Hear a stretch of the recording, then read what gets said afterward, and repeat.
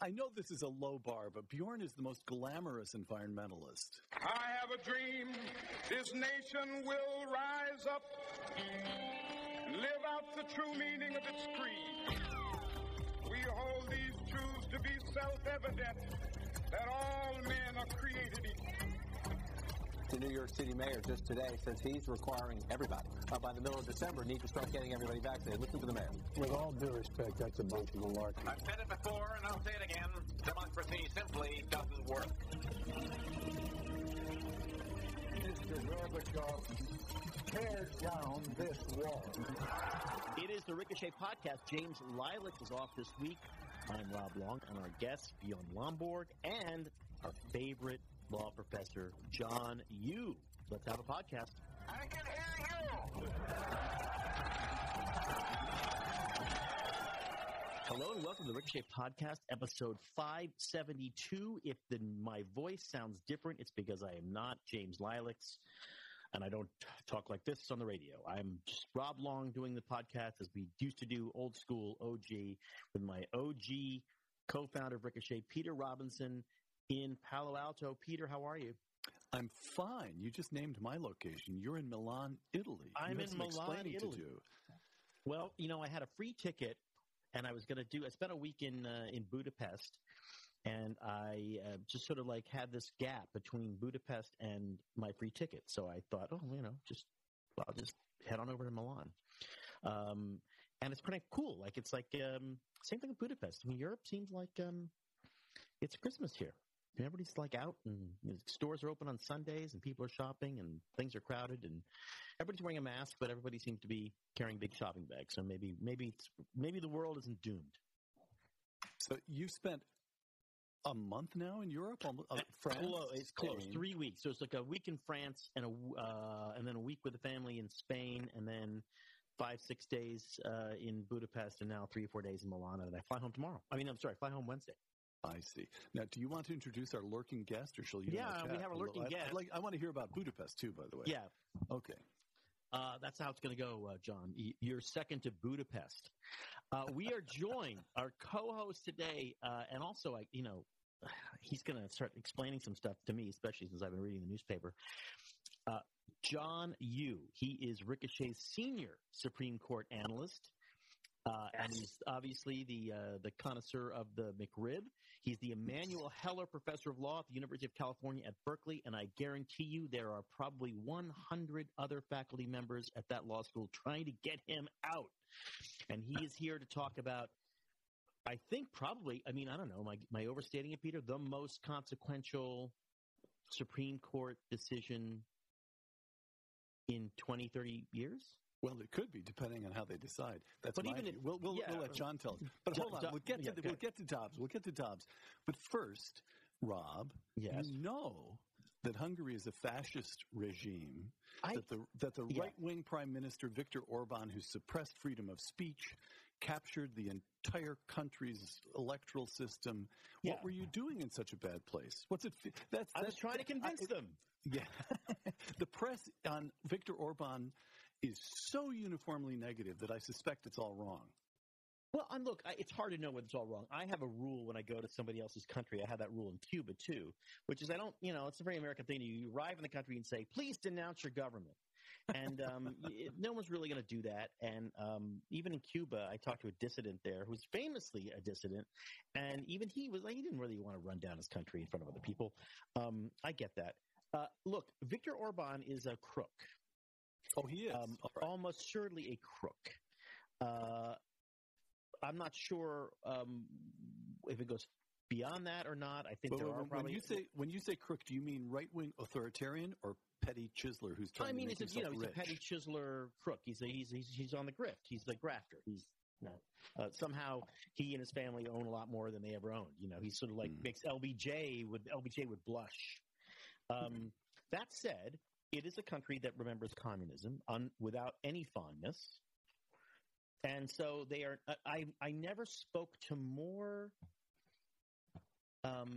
ardent, sincere conservatives in my life. maybe in the Reagan days, but it really felt like I was talking to people, young people and medium and middle-aged people and even old people who were just actually kind of excited about conservatism. And so I didn't really push them on the Orban thing because I think that's that wasn't really what I wanted to do. But I did ask them about conservatism, and they were very, very open and really interested. And it's refreshing because I think a lot of conservatism in the United States has been tainted or in some way distorted by politics, almost toxified by partisan politics.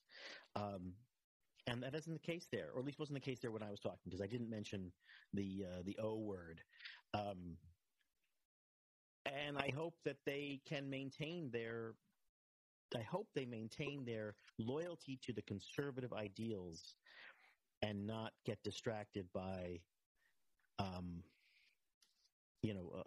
loyalties to people, I guess is when. So conservatism, John, dive in with questions of your own here. We'll get to Dobbs in a second.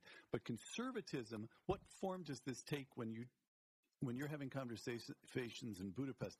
They're Hayek free marketeers, or they're national conservatives, and they want to reassert the Hungarian consciousness. There are all kinds of things it might mean, right? There's a little of that. There's a little of the look. I'm trying to thread the needle here because the rap on Orban is that he is just a nationalist, a conservative nationalist, and with all of the weird, the penumbra, to use a word that I know John loves, that entails. Don't emanate into my penumbra. Oh, I won't emanate anywhere near you. Trust me. I mean, in the sense of the last popular nationalist figure in Central Europe was Adolf Hitler. And then the most recent one just to the east is Vladimir Putin. So there's that. There's also the sense that Hungarians are, they have this incredibly proud ancient culture. They've always been, poor Hungarians, they've always been they had that brief moment where there was just they've always been the Austro-Hungarian Empire. There's a reason Austria came first. Right. It wasn't just alphabetical. So they are sort of experiencing a certain kind of, cultural awakening, maybe. And they do, I think, share with some members of the politics of the region the idea that maybe the West is decadent. By the way, I share that myself. Yeah, and I don't. But I have to say, Robert Robinson, I think the West is fantastic. The West is great. Yeah. But on the other hand, I have one word for you, McRib. Yeah, they are engaging in the argument. And they are engaging in the argument, and I had this incredibly spirited, fun couple of hours talking to students at this the Hillsdale of Hungary called the Matthias Corvinus College, which is more interesting and has a more interesting and committed program than any American university. And I think if you were a conservative philanthropist, you could not do any better than just patterning your giving around building something like that in the United States. Anyway, that's what I thought it was really kind of energizing and kind of fun. And also these are people who are really engaged in culture and culture conversations that I thought were great. It isn't the answer to Peter's question is that Orban really is a nationalist, a conservative of the nationalist stripe. Hungary is not a free market paradise or a libertarian paradise. It's got rather strong central government, and it's now that's national conservatism is better than national socialism, which they tried in Central Europe a few years ago. True. The question really is, if Viktor Orban is a politician, then all politicians lose elections, even ones that you think shouldn't. Sooner or later, they lose. They lose elections. Your political mandate is fleeting. You could be a great president, and you just kind of don't make it. The question is whether he, he's a democratic, a conservative nationalist if he leaves. If he doesn't leave, right. He's not, and that is a real problem. I think a real problem for them. I don't know whether it's going to happen or not, but I think it's a problem. My default position is in sympathy. I don't know about Viktor Orban, but for the Hungarians. Yeah. Absorbed into the Austro-Hungarian Empire. After the First World War, they lose 2/3 of their territory to Romania for reasons that still don't make much sense to me. But the Transylvania Mountains are still populated by people who speak Hungarian. Then along comes the Second World War. Well, in the interim, there is a genuinely fascist government in Romania. I beg your pardon, in Hungary. Then comes 45 years of communism. It's a small country. It's only 6 million, as I recall, the population. How you preserve your own sense of nationality, how you preserve your own language and culture when you're dominated by Russia on one side, the German economy on it's a trick. It's a trick. And you're surrounded by that culture. It's a beautiful city. It has incredible wines. It has at least, I think, 2 great music schools. Obviously, a history of insanely beautiful music. The Danube. It's the most beautiful city on the Danube. I think it is a hillside where the Buda side is, and this beautiful city where the Pest side is. The Parliament building is a staggering thing. Right. And they know they're being. They know that people in the West, sort of the academic left and the media left, will pay them no respect. And the problem ultimately is sometimes everything's true. Sometimes it's true that they are not paid any respect, and sometimes it's true that they are decent conservatives, and sometimes it's true that they have every right to be a little bit ornery if they want. But it's also possibly true that Viktor Orban's a crook and will be voted out and won't leave. That will be a shame. That will be a shame if it happens. By the way, his closest rival, I think, is no socialist. I think his closest rival is saying things like, "Hey, listen, I'm just like Victor, man. I'm as tough as it comes, but I'm not a crook." And I think that will be a sign. I think. Anyway. All right, from Budapest to Washington to the Supreme Court. John, finally. Okay. I mean, Rod's in Milan. He's in one of the great cities of Western Europe. He's going on how great the Danube River is in the Budapest when he's in Milan. Well, I'll tell you 2 things about the Dobbs case that surprised me. You can tell me whether I was right or wrong to be surprised, or you can just ignore me and go on and tell us what it all means. Here's usual. The first thing, as usual.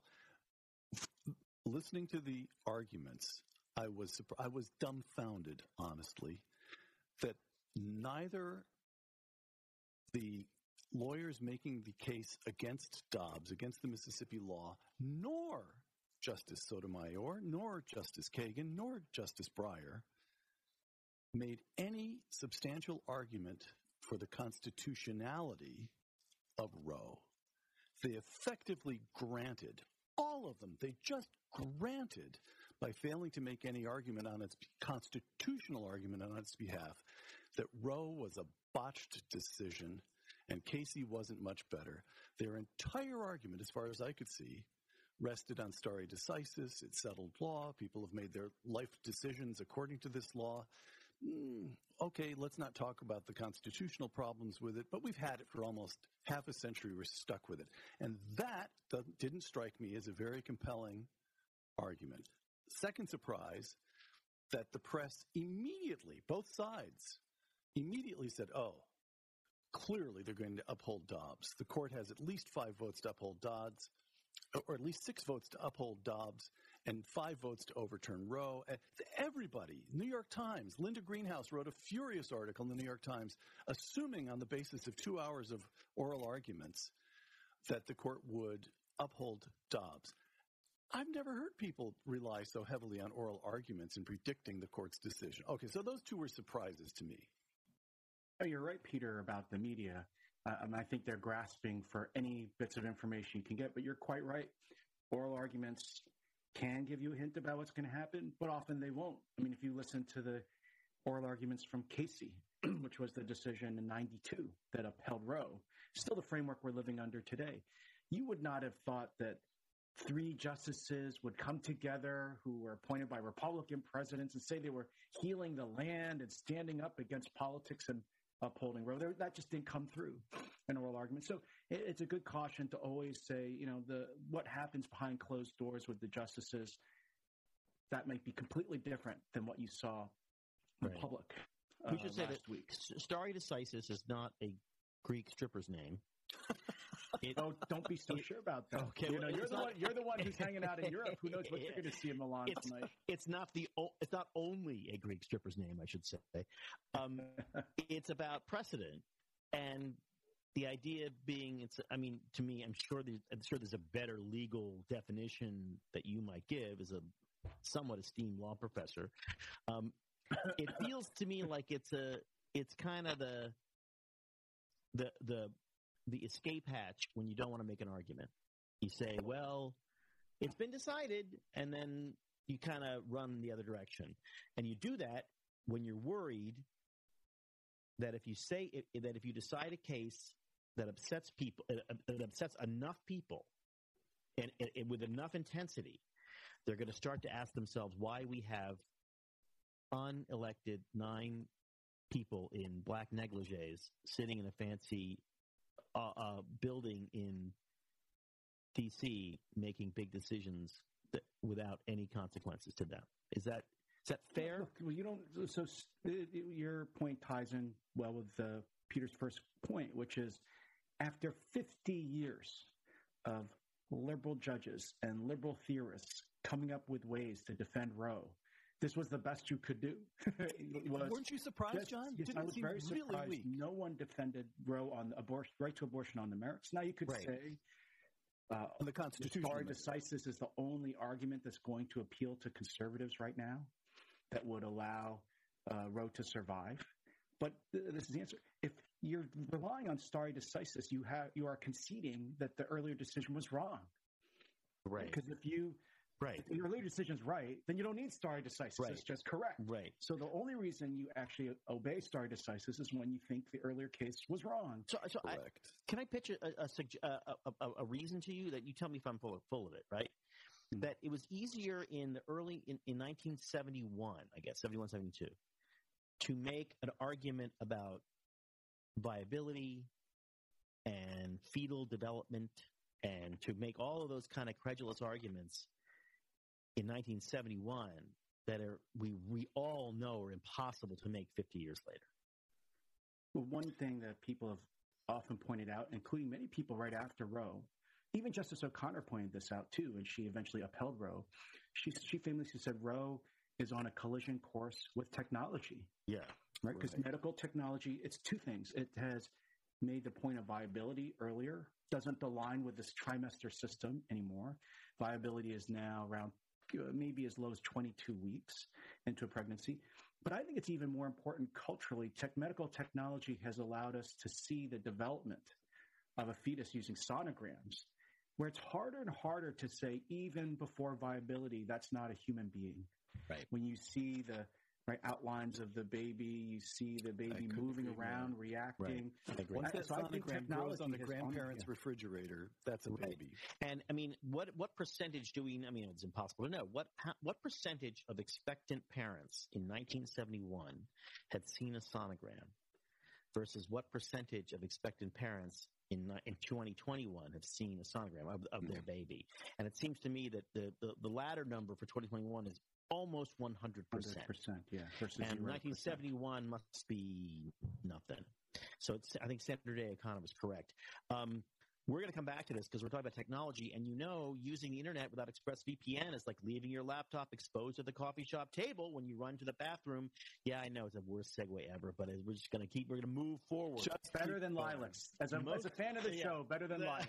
Oh, wow. You're going to hear about that. Most of the time, you're probably fine without using an ExpressVPN, but if you come out one day to find it's gone, you can only be so surprised. The same is true of the data on your laptop, not just your laptop yourself, but your data.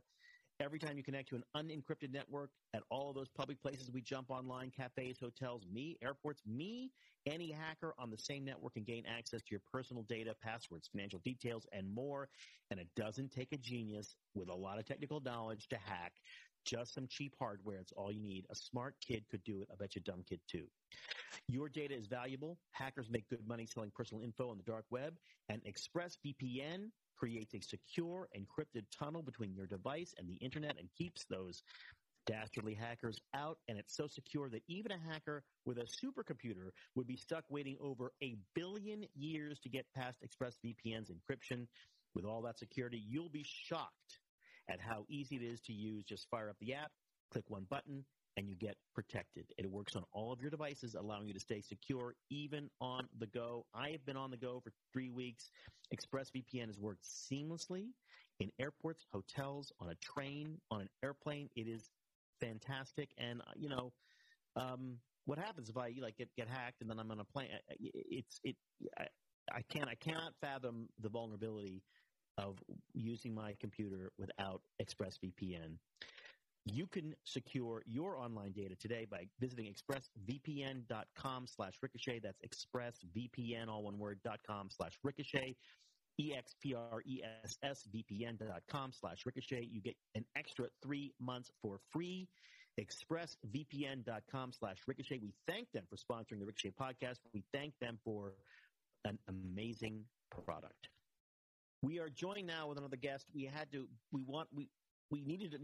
desperately needed another guest because all we had was John Yoo, and who knows how that's going to go. But we're lucky to get Bjorn Lomborg back. He is the president of the Copenhagen Consensus, a visiting fellow at the Hoover Institution. His latest book is False Alarm: How Climate Change Panic Costs Us Trillions, Hurts the Poor, and Fails to Fix the Planet. And he is also Ricochet's top advisor on climate policy. He's here. Hey, Bjorn, where are you right now? I'm in southern Sweden. Southern Sweden. Yes. So did you go? Were you in Glasgow a couple weeks ago? Yeah. Did they let you in? No, they probably wouldn't either. No, so I've tried to go to several of these events, and the guy who runs the media there actually actively discourages people from allowing me to get in there. Are you serious? I managed to get there in 2015. But I mean, look, COVID at least have made it possible for all of us to be virtually anywhere, right? Well, there you are in Sweden. Rob happens to be in Milan at the moment, Bjorn. There you go. Yeah. So it feels like a whole lot of noise. Nothing happened except what we already knew was going to happen. To me, it felt like a Middle East peace summit where there's a lot of noise, and then at the end, there's only one issue that matters, and that issue is not resolved. If India and China say, we ain't going to play the game, what's the point of having a game at all? It's a very little point, at least. So I think there's two important facts one need to recognize. We've been doing this for a good 30 years. There's a reason why it was called COP26. We've done this 25 times before, right? And we basically achieved almost nothing. So there's a very underreported report from the UN Environment Program that did a survey of the last 10 years of climate policy. So from late 2019, just before COVID hit. And what they basically find is for the last 10 years, despite all the promises, despite all these summits, despite we had a Paris Agreement, they cannot tell the difference between a world where we had done nothing about climate since 2005 and the actual world we live in. And that, I think, tells you everything you need to know. That sure, you have lots of people talking, lots of great game, but we've actually not seen any significant change for the last 15 years. Now, what they're talking about is obviously, but we're going to do all this amazing stuff in 2030 and 2050, and Biden is promising that he will go, make the U.S. go carbon neutral in what amounts to 7 more presidents, or potentially 7 more presidents after him. Of course, you can't make these sorts of promises, and so in some sense, we're just making theater to make everyone feel like we're doing something and it feels good. Even if the whole of the U.S. went carbon neutral, not in 30 years, but today, even then, it would reduce temperatures by the end of the century by 0.3 degrees Fahrenheit or 0.16 degrees Celsius. You would almost not be able to notice it. And that gets back to your point, Rob, on the idea of saying, unless China and India and Africa and Latin America and all the people in the world, so some 6 and ending up at 8 or more billion people who actually want to get out of poverty, unless they're also on board with us. Mm-hmm. It's not going to happen. And I'll tell you one amazing thing that happened in COP26. I don't know if you noticed, you probably heard the first part of this. So the Chinese PM, Modi, came to Glasgow and the Indian Prime Minister promised to go net zero in 2070. And obviously a lot of people, but that's too late and all that stuff. But of course, it's amazingly fast if he's actually promising that. But what most people didn't report was he's only going to do that if the West is going to pay him $1 trillion over the next 10 years. $1 trillion. So I don't know, have you seen Biden or anyone else put aside $200 billion in the budgets for the next couple of years to make that happen? So essentially, I mean, I think it was great theater play, and he got exactly what COP26 was about. He said, I'm going to promise this if you guys are going to give me a ton of money. But the reality, of course, is nobody's actually going to come up with that amount of money. That's what we promised to give to the entire developing world, and we're not managing to do that. Right. So you have this situation where everybody in the West says, we absolutely want to do this, but then realize very quickly that their voters actually don't like to be cold and poor. And so, you have the ironic situation that Biden is calling OPEC as he's flying over to Europe for the climate summit and asking them to pump more oil to keep the oil price down. And you have the vast majority of emitters who just say, no, we're not actually going to do this. Can I ask a question about whether COVID came up much during COP26? Because all these grandiose plans require a high level of cooperation between countries that don't trust each other, even if they wanted to do something about it.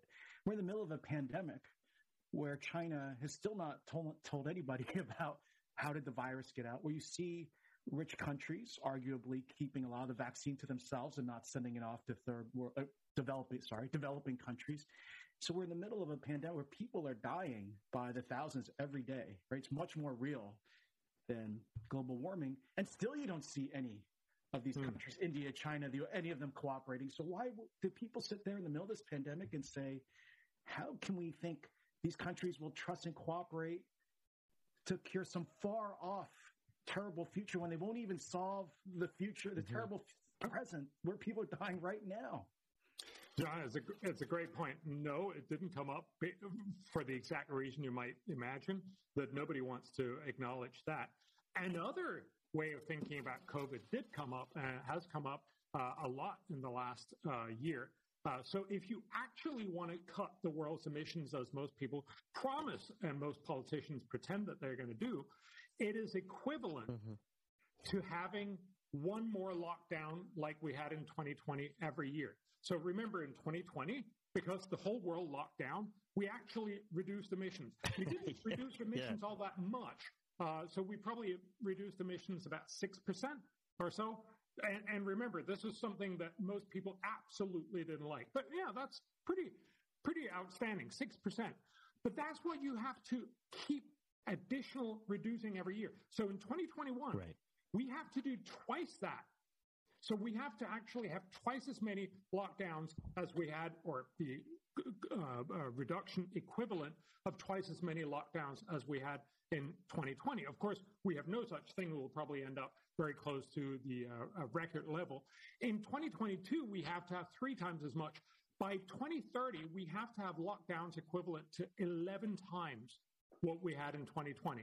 I don't know if anyone can actually realistically imagine that, but the UN on their webpage still says, on climate, they still say, you know what? The world almost made its promise to cut emissions in 2020, but we'll have to keep that up and keep doing more and more of it every year till 2030. Hey, Bjorn, and again, I think it just shows you how this is not plausible. Bjorn, I am trying to read the zeitgeist. First of all, I can't even pronounce the word correctly.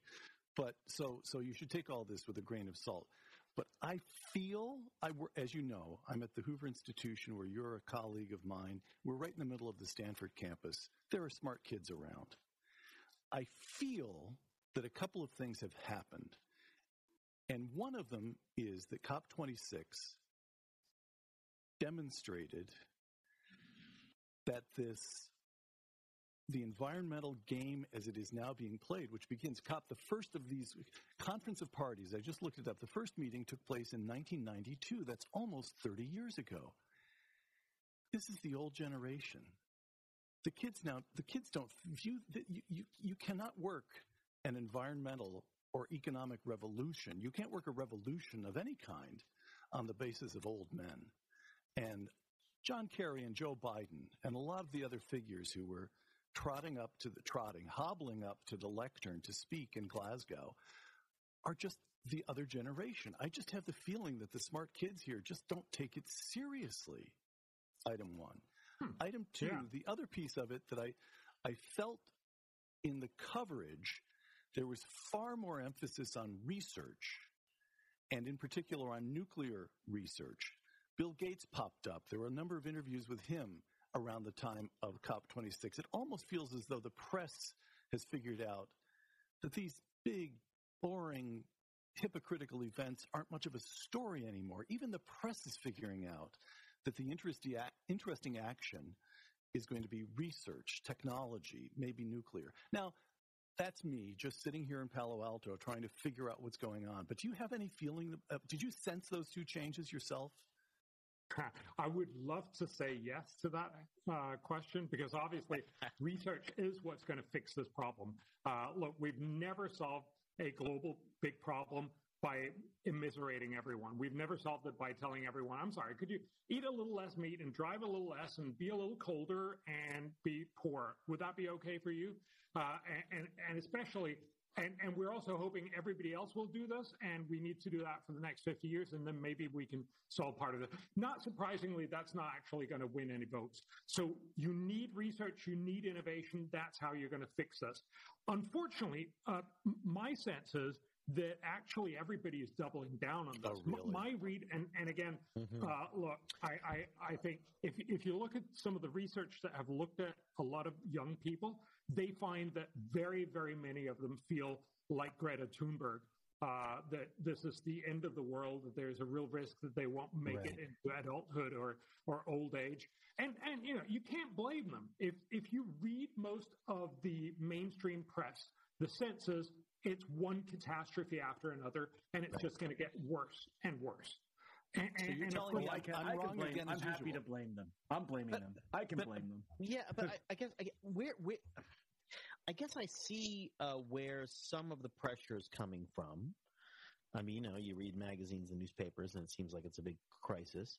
But politically, where is it coming from? Whenever American voters are polled, you know, what did you care the most about? The environment's way down there, number 10. If you add the people in India and the people in China and the people in the United States who don't really think this is an issue, or they don't think it's a really big issue, or they think it's a good lever to use against your business, your financial competitors, sometimes it seems to me that all the people who believe that the world is ending were in Glasgow. Right. Yeah, that's probably true. But on the other hand, there's a lot of people that stand to make a lot of money off of this. Right. So when Carney, the ex-governor of the Bank of England, and also I believe Bank of Canada, told everyone, you know what? Finance is going to find $130 trillion for you. That's probably true if you can offer higher yields than those $130 trillion. I think they would actually love to be able to invest in certain returns guaranteed by states for solar and wind and other kind of stuff. Right. So there's a lot of people who are seeing this as an immense opportunity. At the same time, I honestly think that when you talk to a lot of these young people, the feeling is, I remember I saw some billionaire giving away lots of money to climate change because his kids were really worried. I think it gives him a lot of street cred. It just feels like the right thing to do, which of course is why I keep saying, look, you can't just read all these stories and say, oh my God, it's just one catastrophe after another. You actually need to do the numbers. And we do have good numbers. So if you look at the number of people that die from climate-related disasters, so that's floods, droughts, storms, wildfire, and extreme temperatures. We have good data for that for the world for the last 100 years.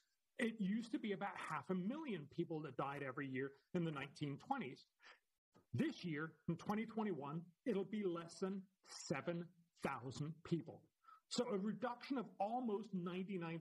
Remember, at the same time, we've quadrupled global population.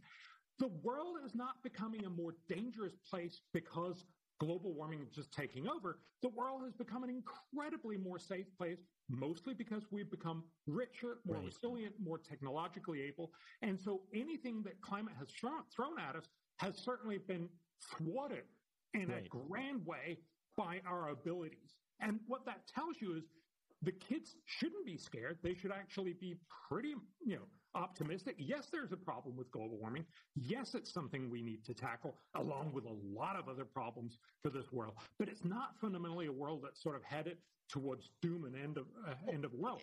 It's a problem like many others, but a world that's going in the right direction. How do we get that way? I mean, people are holding in their hands the most extraordinarily complicated technological device, their phone.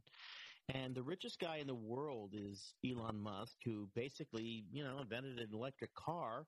He had a little help from the government, but really not as much as people say. A lot of it was the negative help that the government gave the big automakers that benefited him.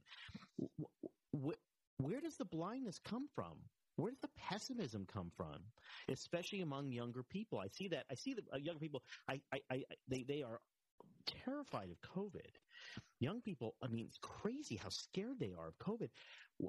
Where does that come from? Whose fault is that? Fix that. We've always been worried about the future. So there's, I did a piece for New York Post and a lot of other papers on how we've always heard, the world is just about to end.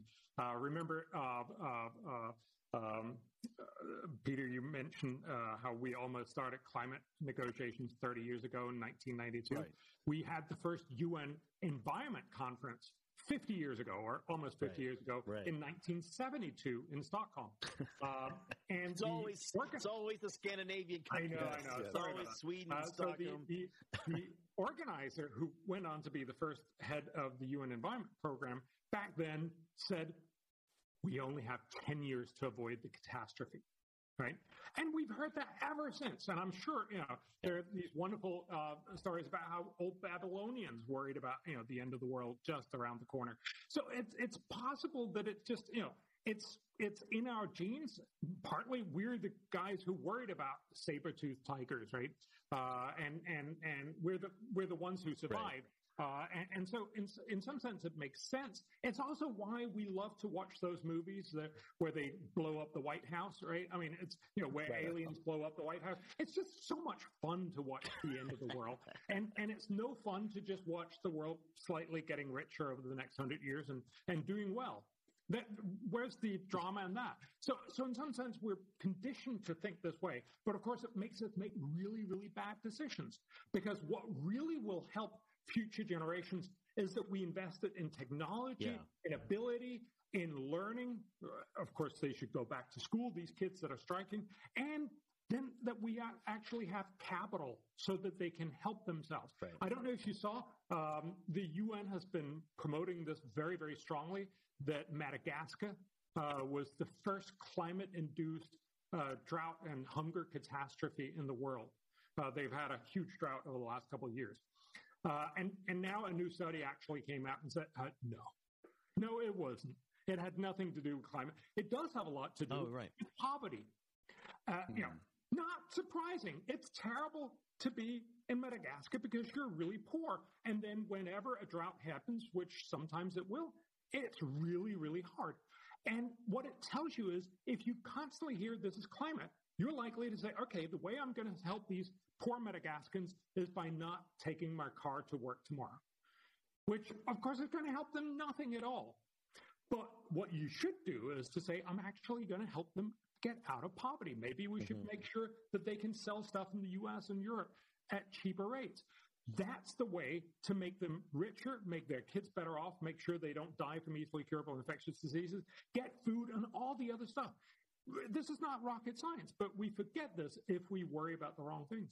Can I say just a small joke that we shouldn't be surprised millennials are millennial, right? They're millennials because they're born in the turn of this, millennium.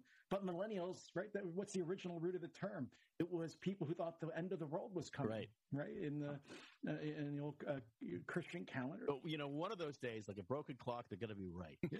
But isn't it because the deeper point is that it's because they don't have a religion, so they've replaced it with environmentalism, and environmentalism has all the similar attributes, right? The world is ending.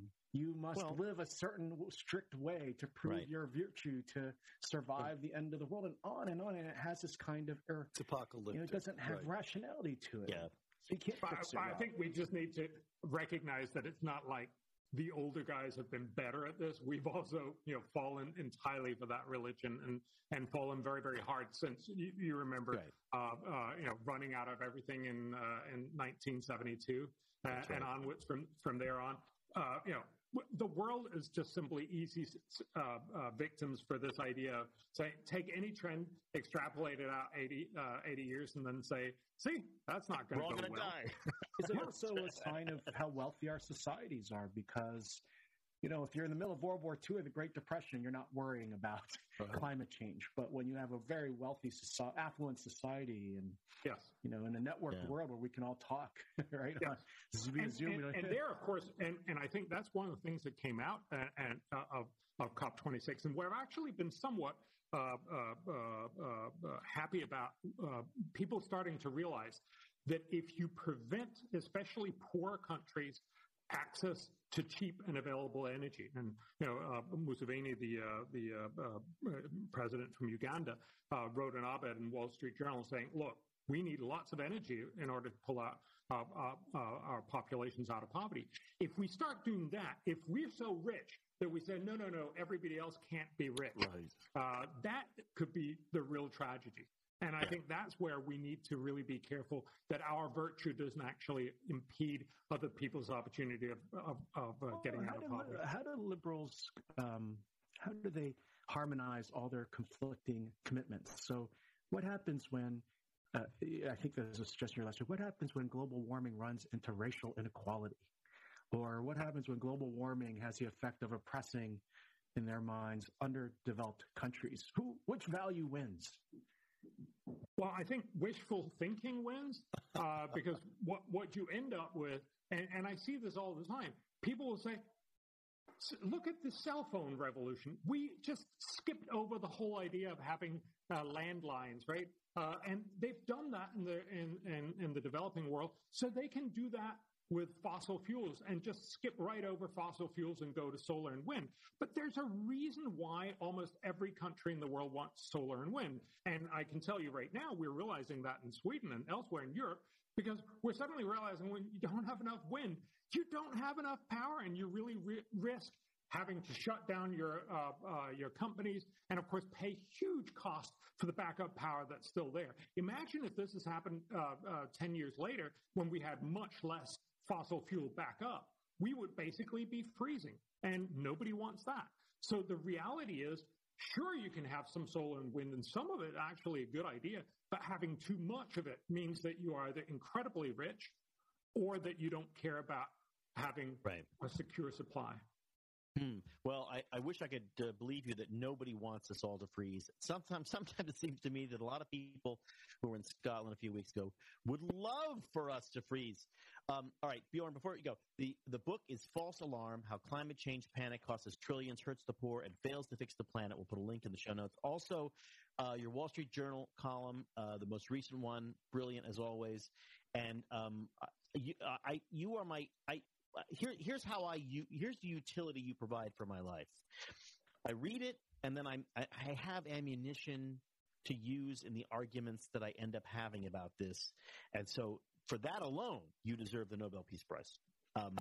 Thank you for joining us. We'll see you soon. We'll see you soon. Absolutely. Take care, guys. It is true, isn't it? Like, don't you when you hear somebody who knows something about something, you Like, I memorized this stuff so that I can throw it back.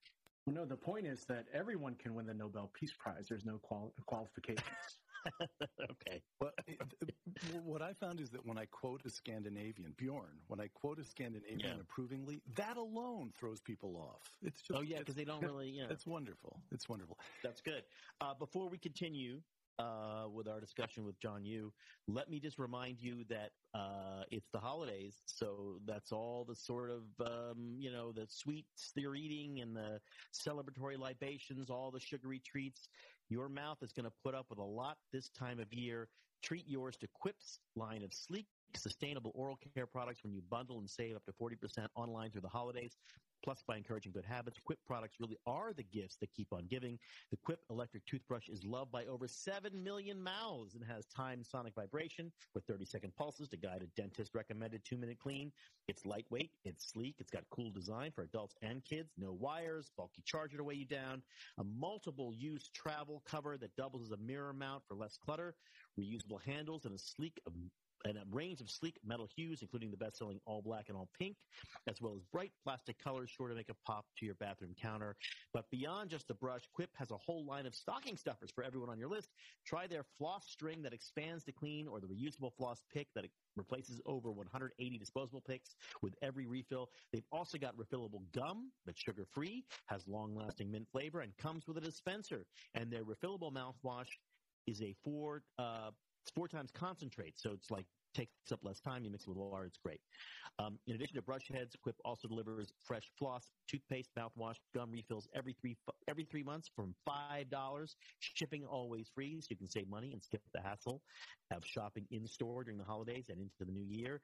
Even more good news, Quip is running their best deal of the year, which means you won't be paying through the teeth when you gift better oral health care this year. It's a great gift.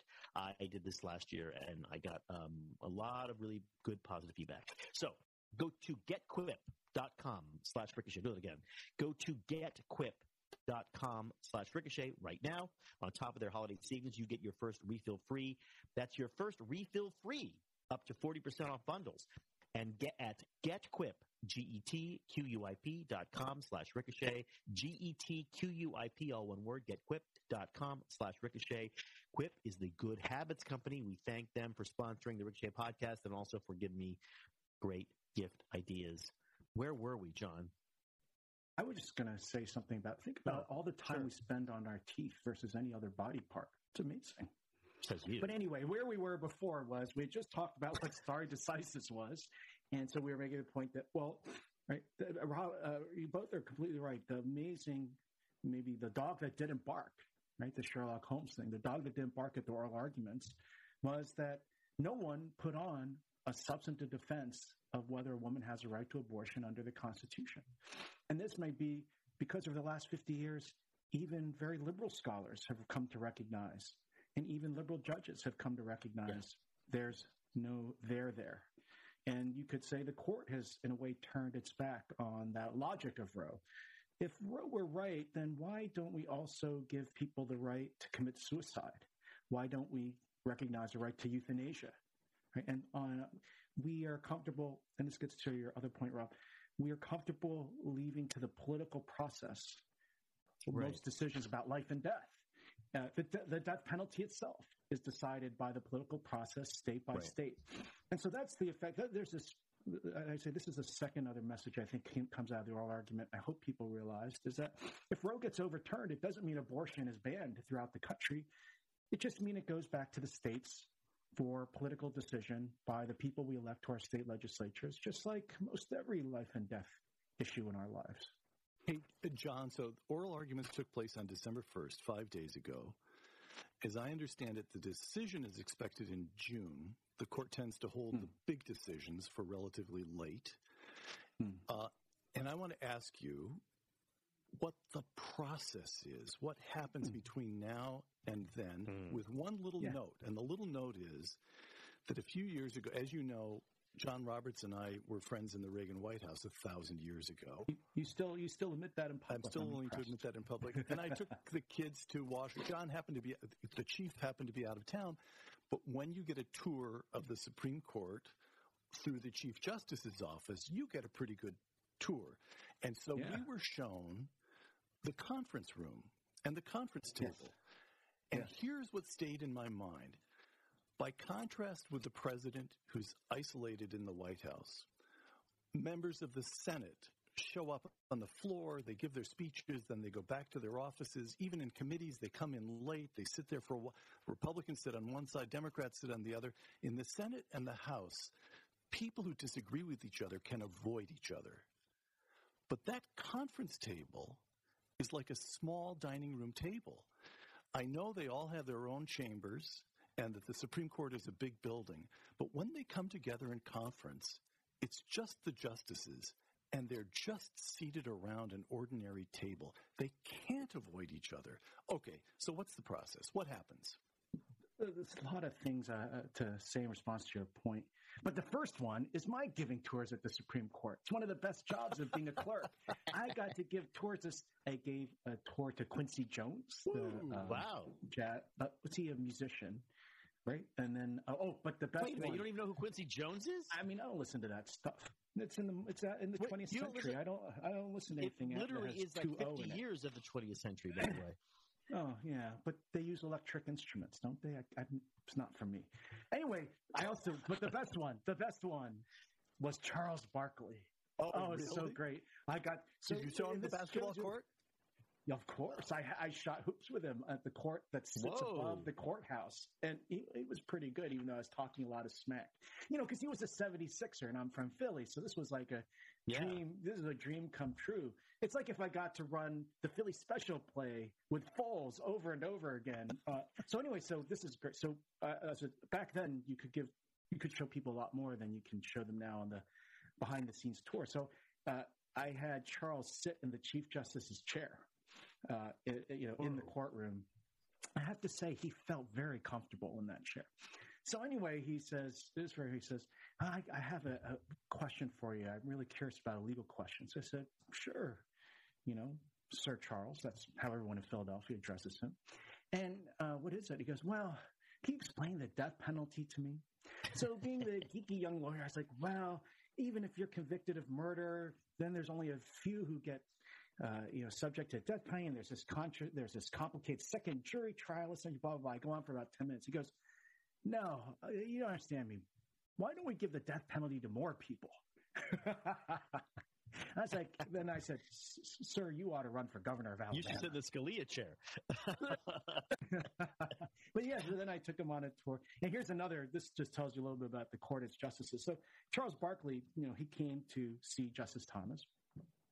The amazing thing is that somehow Justice O'Connor learned that Charles Barkley was going to be in the building. Charles Barkley at this time played for the Phoenix Suns. Sure. Somehow Charles Barkley ended up not coming to Justice Thomas's chambers, but was diverted to Justice O'Connor's chambers, where a photographer from the Washington Post miraculously appeared and took a picture of Charles Barkley putting the star on top of Justice O'Connor's Christmas tree, which he didn't need a chair or ladder to do, and which somehow then appeared on the front page of the Arizona Republic the next day. Okay, this is a segue into my next question. Wait a minute, I didn't answer Peter's question. So let me answer Peter's question really quickly. So the oral arguments take place on Monday, Tuesday, Wednesday. Then the justices meet around that little conference table on that Friday of that week. The amazing no aides. The justices of all the major principals in Washington. Yeah, they have not talked about the decision yet amongst themselves. Yeah, they've already met. They would have. The decision's been made already 3 days ago. Wow. We just don't know what it is. So what happened? The justices are, I think, of all the major players in Washington, are people who do their own work. Right? They show up, no aides, no staff. They have. They go in order of seniority. And they say, so the Chief Justice goes first, and I wish I could see this. And then Justice Thomas goes second, and they say to explain what they're thinking about the cases and how they're going to vote. And then when you get around to the end, I guess Amy Coney Barrett would be last. Then the Chief Justice, if he's in the majority, he assigns the opinion. If he's not, then Justice Thomas, who's the senior justice, assigns the opinion. The reason, it's not that the court holds the opinion all the way till the end of July. It's that the most controversial cases involve a lot of give and take, because then suppose Justice Thomas decides to write the opinion for 5 justices and Robertson's the minority. He will write a decision, then he circulates it to the other 4 in his majority, to the whole court. But what he wants is the other 4 to sign on. Right. And there's give and take in bargaining. A justice can say. So can I? Go ahead. Sorry. I was going to say, just gonna, like, here's what I would say. Were I on the if you were one of the justices in the little row. Yeah, upholding Roe. I would say I would be really super honest and blunt to the anti-Roe faction. I would say if you do this, you'll bring it all down. That the court's going to be expanded, that we're going to remind people that this all goes back. The court itself goes back to a decision made by the court, Marbury versus Madison. There's nothing in the Constitution that says that the court should be the last word. It decided it was the last word, that we have a very delicate balance here, and if you do this, you're going to mess it up for everybody. And this is that Justice Sotomayor gave a kind of a speech saying this. Yeah. The oral argument. And isn't that their only argument? Yeah. Well, I would have thought you could make a stronger argument, but they don't. You could say, well, we upheld gay marriage. We've been on this progression of reading certain unenumerated rights in the Constitution. Your side does it too, with gun rights or free or money and campaign speech. Right? You can always make accusations. The other side does it too if you want. And but the problem with this stare decisis argument, I think that Justice Sotomayor made, is how the hell would a justice of the Supreme Court know? How are they going to know what the politics are really going to be in reaction to the decision? Right? You could have seen back maybe in 1973, the justices said, we'll just decide this Roe thing. No big deal. No one will pay attention. It's not, right? How could they have predicted it would become maybe the defining issue of our domestic politics for 50 years? Right. You could see they are not good at politics. They should not be good at politics. They're judges. Right. So they should. I just say, isn't that the argument right there? Yeah, that is the argument. Which is that you don't know the politics. You're not supposed to know what the politics are. So just call it. That's what politics are for. Yeah, so just call it the way you see it. I think this is the Justice Thomas approach. This is just give your best answer on what the Constitution means and let the politicians take care of the politics. Because, and this is your classmate Brett Kavanaugh's point from oral argument, right? He said, well, let me give you a list of cases where the court was concerned or not about overturning precedent. Were they good ideas or bad ideas, right? Well, we upheld segregation for a long time. Mm-hmm. Right. Is that a good use of precedent? And the same argument, I got to think the arguments echoed defending not overturning Plessy sounded like they, because, we need it for social stability. We don't want to upset politics. We've got to keep the law stable. That's the same argument you would make for if you were dissenting from Brown versus Board of Education. Right? Kavanaugh made that point quite well. And then what about Miranda? Right? Where did the court get Miranda from?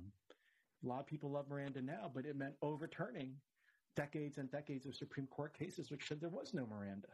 So I think his deeper point was that your point. How could justices know what the political reaction is going to be? And even if they did know, do we really want them to hedge their decisions because they worried about political blowback? Right.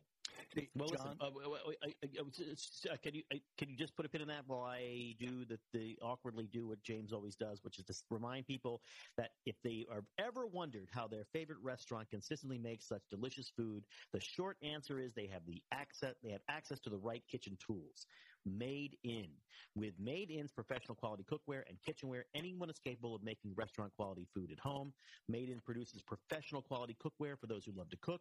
They source the finest materials and partner with a renowned craftsman to make premium kitchen tools available directly to you without the markup. I actually know a bunch of chefs who use this stuff. I use this stuff. It's great. Made In products are made to last, and they offer a lifetime guarantee. Their cookware distributes heat evenly, can easily go from the stovetop to the oven. They have 40,000 plus 5-star reviews, and their products are used by some of the world's best chefs at Michelin-starred restaurants around the world.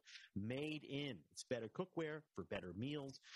As I said, I have a bunch of their stuff. It's really, really, really, really great. It's surprising that no one did it before, but they certainly did it. Right now, Made In is offering our listeners 15% off your first order with promo code Ricochet. This is the best discount available anywhere online for Made In products. They make great gifts. So go to madeincookware.com/Ricochet and use promo code Ricochet for 15% off your first order.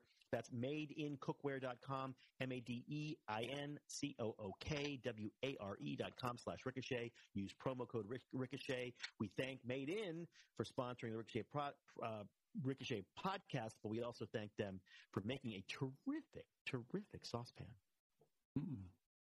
John, in the last Law Talk podcast, you and Richard Epstein both predicted that the court would not overturn Roe, but would uphold Dobbs by adjusting what viability means.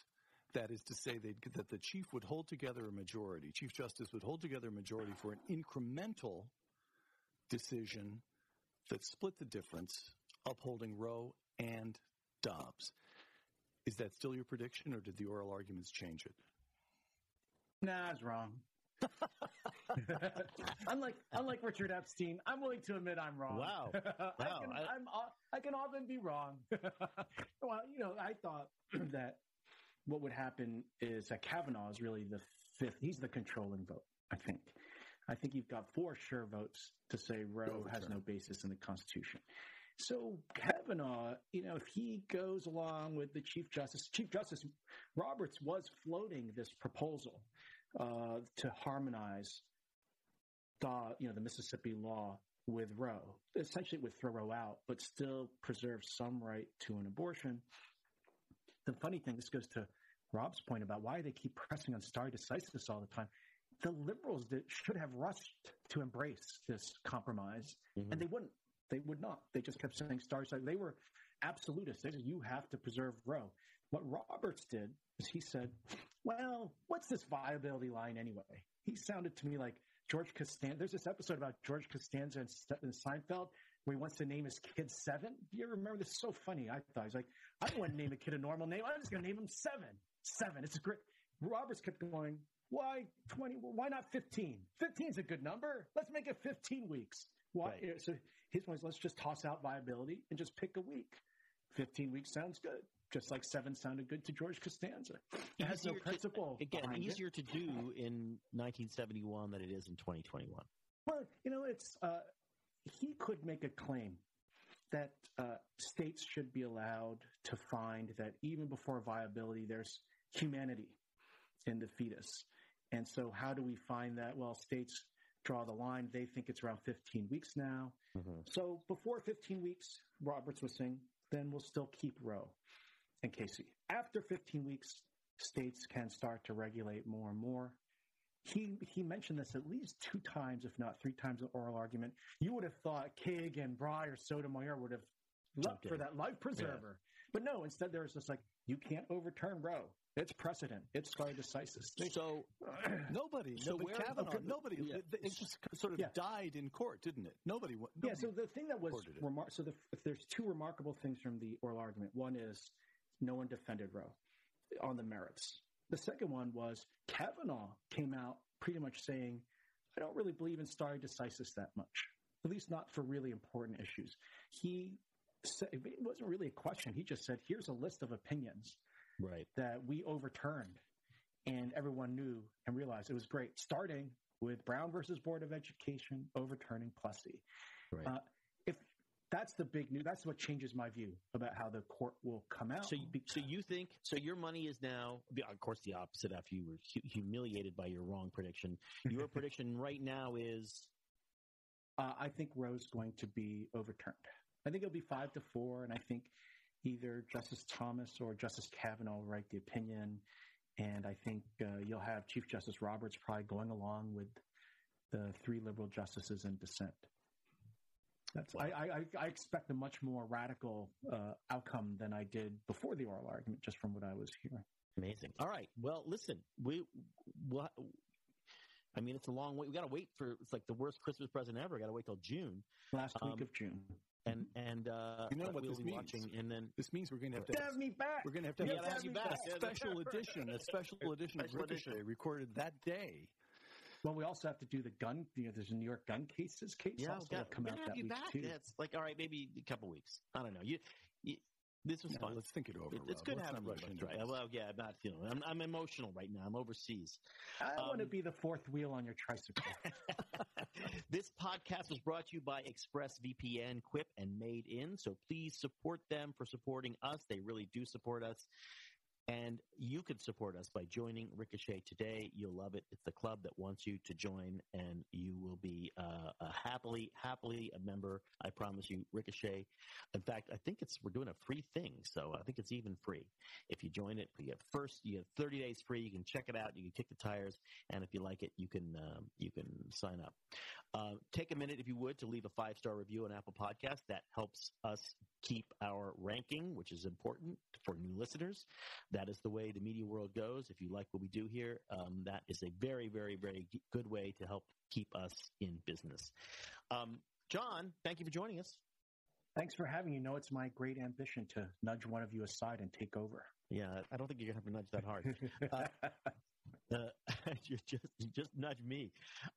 We'll see you. I know we'll see you very soon. We'll see James in a week, and Peter, you and I will see each other in a week. Well, where will you be? Are you ever going to deign to return to America? I am dating. I'm returning on Wednesday. On Wednesday. Can he pass the 1-day COVID test that Joe Biden put in place when you were out of the country? I had to organize all that. I had to organize all that today. I'm like, oh my, yeah. I thought 3 days was the PCR, so clearly. It's an antigen test for 1 day. Having been in Milan myself a month ago and also understanding the Italian bureaucracy, you could handwrite on a piece of paper that you passed the vaccine test, and everyone would be accepted. Yep. They had so far they had it across like the crinkled with a pack of cigarettes. Mm-hmm. And a tiny little cup of coffee. All right, fellas, see you soon. Okay, boys. Bye. Next week.